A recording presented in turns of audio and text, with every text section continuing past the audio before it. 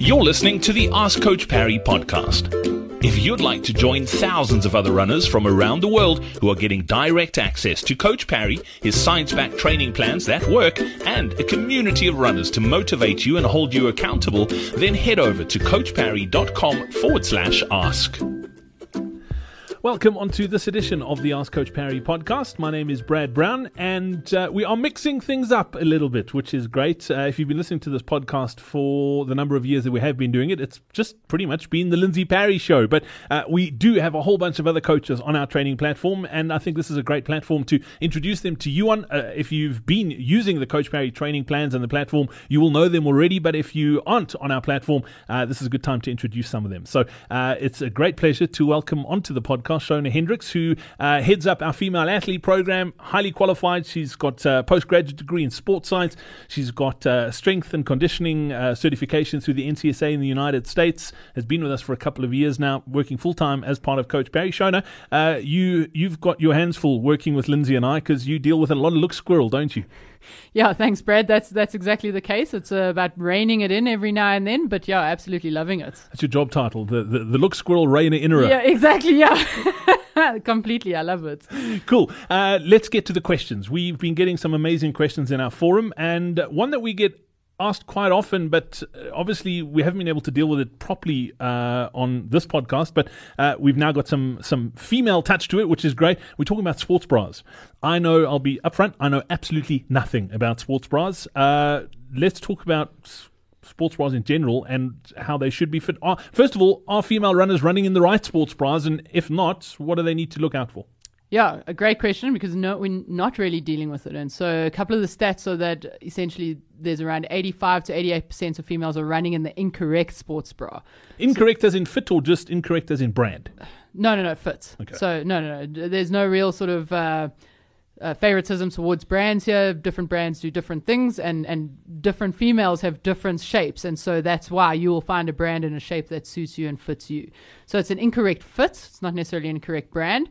And along with that, the problem is that if you have an incorrect fit, one, it's not going to be comfortable. Two, it doesn't help with breast health and really looking after yourself.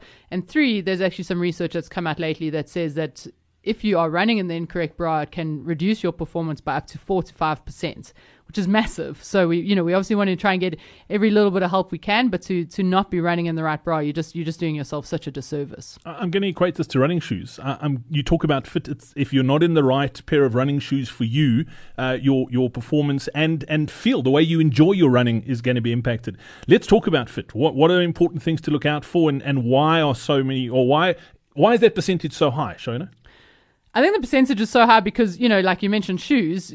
Well, we get injured if we don't run in the right shoes. You don't necessarily get breast injuries, so we don't think about it that way. I mean, I know females who have bigger breasts obviously struggle from a comfort perspective, but it's just not something that's really been focused on. And I think a lot of the research in the past has been done more on has been done in a two-dimensional sort of fashion. So the way they've looked at breast movements has been in 2D, but we, as females, you'll know that your breasts don't move that way. They don't move in a singular plane of movements. And so the studies that are now coming out are more 3D motion analysis. And as a result, then, the different sport bra brands are now bringing out better quality, better fits, better sort of technology behind all of that, which is really, really important. You talk about quality. Sports bras aren't cheap like running shoes, and often people try and sort of save money, so they go for the cheapest option, which isn't always the best option.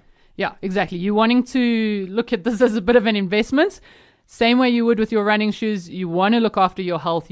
So you almost are better suited to get a sports bra that might be a little bit more expensive, but it is the right fit. And we can go into those details now around what is the right fit. But yes, rather investing a little bit, because actually, to be honest, the ones that do cost you a little bit more are probably going to last you a lot longer anyways, because the ones that are, perhaps a bit cheaper, the elastics are going to wear a lot quicker. I mean, when we're sweating, that has such a degenerative effect on the materials, and so we really have to look after our sports bras as well. There's another podcast in that in terms of how to look after them. But yeah, so I would rather suggest that you invest in that a little bit more and let it last a little bit longer for you. Let's talk about fit. What should we be looking for? So there's a couple of things that we should be looking for. One is the band around your waist needs to be of a high quality. Needs to not be too tight, so you shouldn't see any bulging of your skin under your arms, and then it also shouldn't be too loose that it's riding up. So that's the first thing that you should be looking at. The straps around the top, also, you don't want them too loose, and you also don't want them too tight. And what I find a lot of females do is they tighten the bands at the top, and then the fit around the waist is incorrect. So you really want to ensure that is okay. It needs to be comfortable, and that shouldn't be where you're getting your tension or your protection. Really, it should be in the band. The cup itself, you really should have no breast bulge, almost as we would call it, so especially under the armpits. So if there is breast bulge, that means that cup size is too small for you. And if the cup has got any wrinkles, then that cup size is too big for you. And then, really the material and if it is an underwire bra, it needs to fit your whole cup size. And so for the most part, most bras that are being sold are sold in small, medium, and large, and that's like a one size fits all, and it doesn't work like that. You need to essentially find a sports bra that fits your waist, so your usual 32, 34, and then the equivalent with a cup size, so A, B, or C. So if you can find that is really where you'll get the right sort of fit. Sure, I know a lot of the thinking has been for a long time, the tighter the better, like just strap them down and that's the way to go, and that's not actually what you're saying. Yeah, exactly. And so that might be from a comfort perspective. I know that's where that's come from. But that's not good for breast health. So we want to be able to look after our breasts and ensure that they are being protected in the right sort of way. So it needs to be comfortable. Yes, they do need to be strapped down in the nicest way, but not too tight, because then you're not looking after our breasts enough. Essentially we just have to make sure that they are comfortable, but not just forced down, because that's not going to be looking after them. Absolutely. Well, Shona, as always, it's wonderful having you on the platform, and it's great to have you on the podcast now too. We'll be hearing from you lots over the weeks and months to come. Thanks for your time. Much appreciated. Awesome. Thanks, Brad.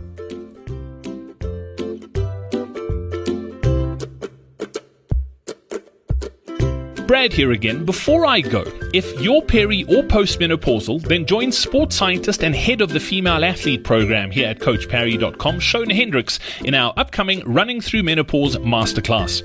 If you'd like to recover from sessions quicker, not feel fatigued or tired all the time, run pain and injury free, improve your endurance, and of course run faster to and through menopause, then head over to CoachParry.com/menopause or simply click on the link in your podcast player now.